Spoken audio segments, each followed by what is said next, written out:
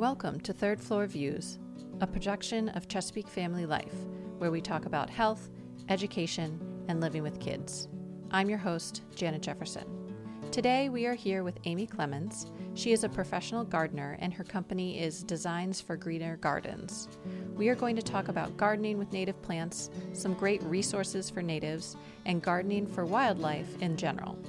This episode is recorded outside, so you might be able to hear a few cicadas. And to really appreciate this episode, you should check out the video on ChesapeakeFamily.com for the walking tour. Thank you so much, Amy, for joining me today. Thank you. Let's just jump right in. So I want to talk about a few things. I want to talk about gardening in general and about how you make the choices you make. And I want to talk, of course, about your yard. And then I do want to dive into the topic of natives and how you choose what you choose. So first, I'd love to hear just a little bit about you and your background and your business. Well, I've been a professional gardener for 13 years, and I work for a small company in Annapolis, which has been designing gardens in the area for like 30 years. But I came from this, I was a lobbyist before, so there's absolutely no connection to my former career, but I've always loved gardening, and so it's always been something that I wanted to do. I thought I would do something in the environmental profession, and then I started looking for another job when the recession hit. So I ended up as a gardener, and I've loved it. I also started at the Watershed Stewards Academy, which is the Anne Arundel County Outdoor Education Center, and I'm a Master Watershed Steward. So that's another piece of the gardening kind of, but it's sort of another direction that I've taken in the gardening world too. So with that, I'm sure becoming a watershed steward has changed maybe your decisions that you've been making in your own yard. Like I know that your yard here is a certified wildlife habitat, and I want to jump into that topic of natives because I think for a lot of gardeners, it's a bit of a struggle, and we want to support natives and are really excited by that idea. But then how to make those choices? So first off, I wanted to ask why. Why are natives important? Why should we be planting more natives? Well, natives are important for several reasons. They're certainly important for the beneficial insects, which we all rely on, which we need for our food sources. And they're also important habitat for birds because, birds choose them to eat the seeds and the fruit and the nuts and the flowers. And they're supposedly easier care for people because when people hear native, you think, it's always grown here, therefore I don't really have to do anything special to it. That's not the case, unfortunately. I mean, it could be the case. Yeah. You could have a totally native, you drive by many totally native, well, I don't know about today if they're totally native, but many, native areas which are totally unmaintained and unmanaged, and they're wonderful for habitat, wonderful for wildlife, but maybe we couldn't live there because it's a little too wild. So natives are incredibly important and have become much more of a big deal in the last 20 years, I would say. And there has been a lot more focus on them, which has been wonderful because then there's more of them for sale. Nurseries are offering them more, mail order nurseries and local and, even the box stores will have native departments because they know lots of people read about it and hear about it and think, I'm supposed to be planting natives. So it's a great thing all around because the more people that want them, the more they will be available. So in terms of care, if you do need to take care of them, how do you go about that? And is it different than maybe your typical garden plant, or is it similar in the fact that you just sort of you learn about it, you do your research, you read the directions, and then you follow it? What is your sort of recommendation for how to care for native plants? It is basically the same as any plant. Okay. So it's not, you can't. You could say, I'm just going to plant that in the ground and let it grow and see what it does. And maybe it'll do beautifully if you have the right soil and you have the right water and you have the right temperatures and everything's perfect in the world, then you won't need to maintain it. But that doesn't typically happen. Every plant, every garden, every tree, everything needs some kind of maintenance in our gardens, because our gardens are not natural wild areas. There's not you don't have all the tree cover, we don't have the forest to protect everything, and so I would say as far as maintenance, the low maintenance idea of natives is that they're adapted to our soils, and they're adapted to our temperature and our water levels. That changes all the time, but basically it's what's come to live in this area, and it's comfortable here, and it grows. The temperatures are good. They know when the frost hits, and so I would say basically a native is easier maintenance in that regard. Gotcha. Because you don't have to worry about, is the frost going to kill it, or is it going to, are the animals going to chew it all down? So typically that's what. So they are less care. Yeah. Less care in that way. Gotcha. Yes. Yep. What about challenges? Are there any particular challenges that native plants present that are maybe different from your average garden plant? Well, like many plants, natives can also take over. Mm-hmm. So, you could any native, it doesn't become an invasive. You don't call it an invasive because it's native to the area, but we call it very happy. When plants are too happy in your garden, whether it's a native or a non-native, it can be a problem that way.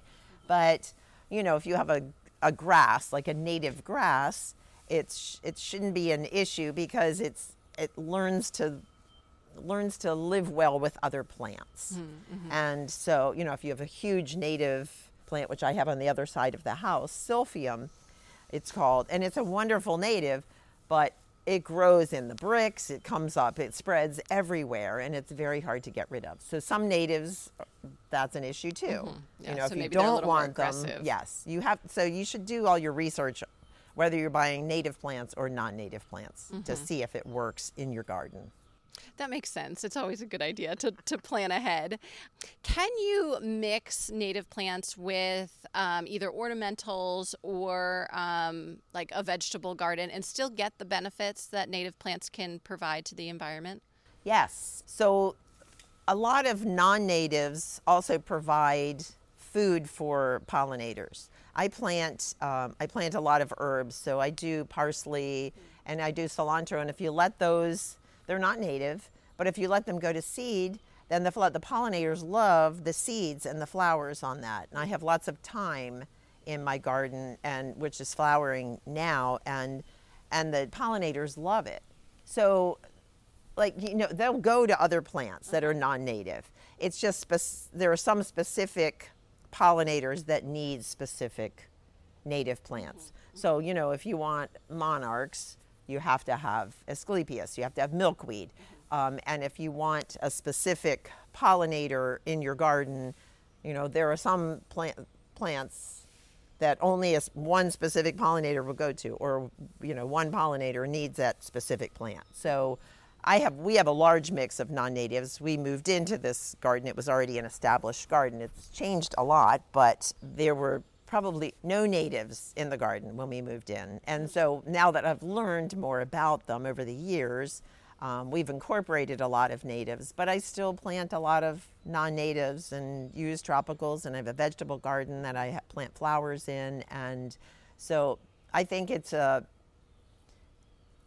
easier way to garden if you can mix the two. Gotcha. Because there's a lot more non-natives available to buy. And also, there's so many beautiful plants out there, and people want beautiful gardens. Right. So if you can incorporate as many natives as possible into your garden, that's, a wonderful thing for our planet. Mm-hmm, mm-hmm. Let's talk a little bit about cultivars. So I know in terms of natives, you want to plant native plants and that's going to be the best. But I've heard a lot of things like you go to a big box store and you're like, oh, great, here's echinacea or coneflower, which is a native. But then you'll see that it's like a very specific kind. Maybe it's been bred to be a different color than the typical coneflower.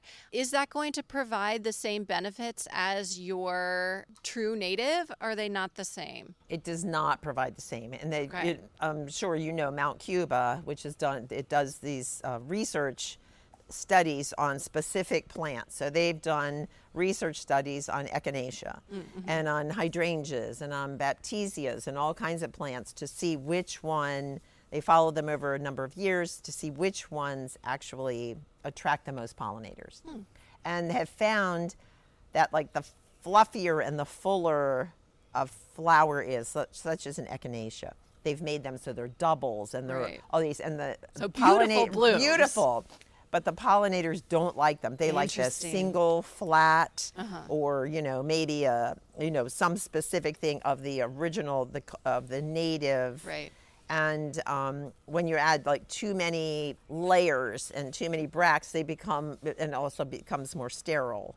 And so, I have some cultivars in my garden, which when I put them in, I thought these were natives. Right. I mean, they were classified as natives. Right. But come to find out, they're not. They don't have the same benefits because there's just something a little off about them.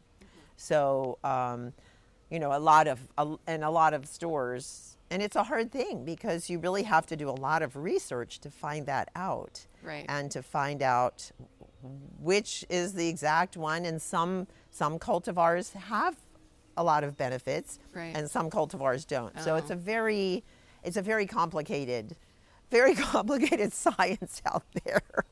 So with that, do you have any recommendations on resources on where your sort of average citizen could go to learn about making good choices, or at least making informed choices? Like I know, like I'm putting in this plant, I know it's a non-native, but I'm making an informed decision when I'm doing it. Or I'm seeking out a native and I know it's a true native, it's not a cultivar, and I trust, where it's come from. Right. How does someone go about finding out that information? Or how do you go about finding out that information? Well, I would say Mount Cuba, which is a beautiful garden and research center in Delaware, is wonderful. So fairly local. Very local, yes. And they do all research on that, and their whole garden is native. And they have ornamental gardens, which are native, and like formal gardens, which are planted with all natives. I think so they you can use also some get cultivars. beautiful flowers Yes. just from natives. Yes. So it is possible. It is possible. It is possible. They do have gardeners to take care of them, to Right. watch, and they have a lot of staff. But that's a wonderful resource for that. There's Doug Tallamy, who everybody, we all love because he's the oak guy who talks about the need for and the beauty of and the desire for oaks, and he writes a lot about natives. So if you want true natives, if you want everything about true natives, you could go to those two sources because they will tell you everything about the natives. But Mount Cuba will also tell you about the cultivars, and some of the cultivars, like from the echinacea plant, which are still good for pollinators. Maybe they're not as good, but they are, they're very good. And so, you sort of have to balance. There's so many websites and there's so many places out there to find this information. And that I think if you just Google Mid-Atlantic, National Wildlife Federation does a lot. Your cooperative extension services, every county has a cooperative extension service. There's native plant societies, there's Maryland. I think there might be an Anne Arundel County Native Plant Society. So it could be very local. And native people get very local because they want a specific, it was from Annapolis, and so there are a lot of resources out there for people who want to find out about these. Mm-hmm. That's really helpful. One more topic I want to talk about before we take a tour is that you are wildlife certified habitat here in your yard. What does that process entail? How did you decide to do it? And what did it actually look like to achieve it? Well, I heard about it, and I think I must have read about it in one of my magazines, and so decided to go for it. And you have to say that you provide shelter for birds and butterflies and pollinators, and you provide food and water. Okay. And so you're not supposed to use pesticides in your garden. So it's supposed to basically an organic or ornamental, or maybe not ornamental garden, but mine is an ornamental garden. And so once you do that, you write it up and you submit it to them and they approve it. And I don't know, no one comes to look. No one comes to check to see if it's really wildlife certified. But so many people ask me about it when they walk by. Yes, so it's really nice because it's created a lot of interest. And a lot of people have wanted to know what that is, what that means. So that part of it's fun. When you say write it up, how involved is that? Do you have to actually document every single plant in your garden? No, you don't. I think you have to have, I did it years ago, so I'm trying to remember, but I think it has to be a percentage of plants should be native. And what you're supposed to do is, I don't know that they ask you for native, but they ask if it provides food. Mm-hmm. So typically that would be something native or something with seeds or fruits or something like that that's going to, the flowers are going to provide some nourishment for the birds and the butterflies. I mean, I guess you could say we have a fig tree out front, and I mean, the squirrels and the birds eat figs, so I guess they would count that as food, even though it's not native, but... Yeah, so funny. It's not too involved. At least it was not when I did it maybe 10 years ago. Mm-hmm. So, but it's a nice process, and it's a lovely thing, a lovely conversation piece for people, and it draws more people into the whole conversation of providing habitat. That's great, and I can see that being a great way too to get kids more involved and families more involved, thinking about, okay, how can we make our space, no matter how big or small, more welcoming to wildlife, and going through those steps of thinking about homes and water sources and food sources. I think a lot of kids could really be attracted to that. So it could be a nice way to get more into gardening and even playing more outside. And we've been feeding the birds a lot. I know, the cicadas, they're here. And understand the importance of water. So providing water for birds, but also for bees and for all kinds of pollinators too need water sources. Right. Some need like running water. We don't have running water, but misting water. Hummingbirds like misting water. So providing fresh water every day is really important too. Yeah, so, I could see that, because you need that to survive. Right, we all need water. Well, thank you so much, Amy Clements, for joining me today to chat about natives and wildlife and gardening in general. And I'm really excited now to take a tour of the yard so we can head in that direction. Thank you so much to Amy Clements, and thank you to all of our viewers and listeners. Make sure that you visit ChesapeakeFamily.com for up-to-date local information on home, health, and living for today's Maryland parent. This episode will be archived on ChesapeakeFamily.com in video and podcast format. The video includes the extended version of this episode, the walking tour of Amy's garden, which is a must-see. I'm Janet Jefferson with Chesapeake Family Life and Third Floor Views. Thanks so much.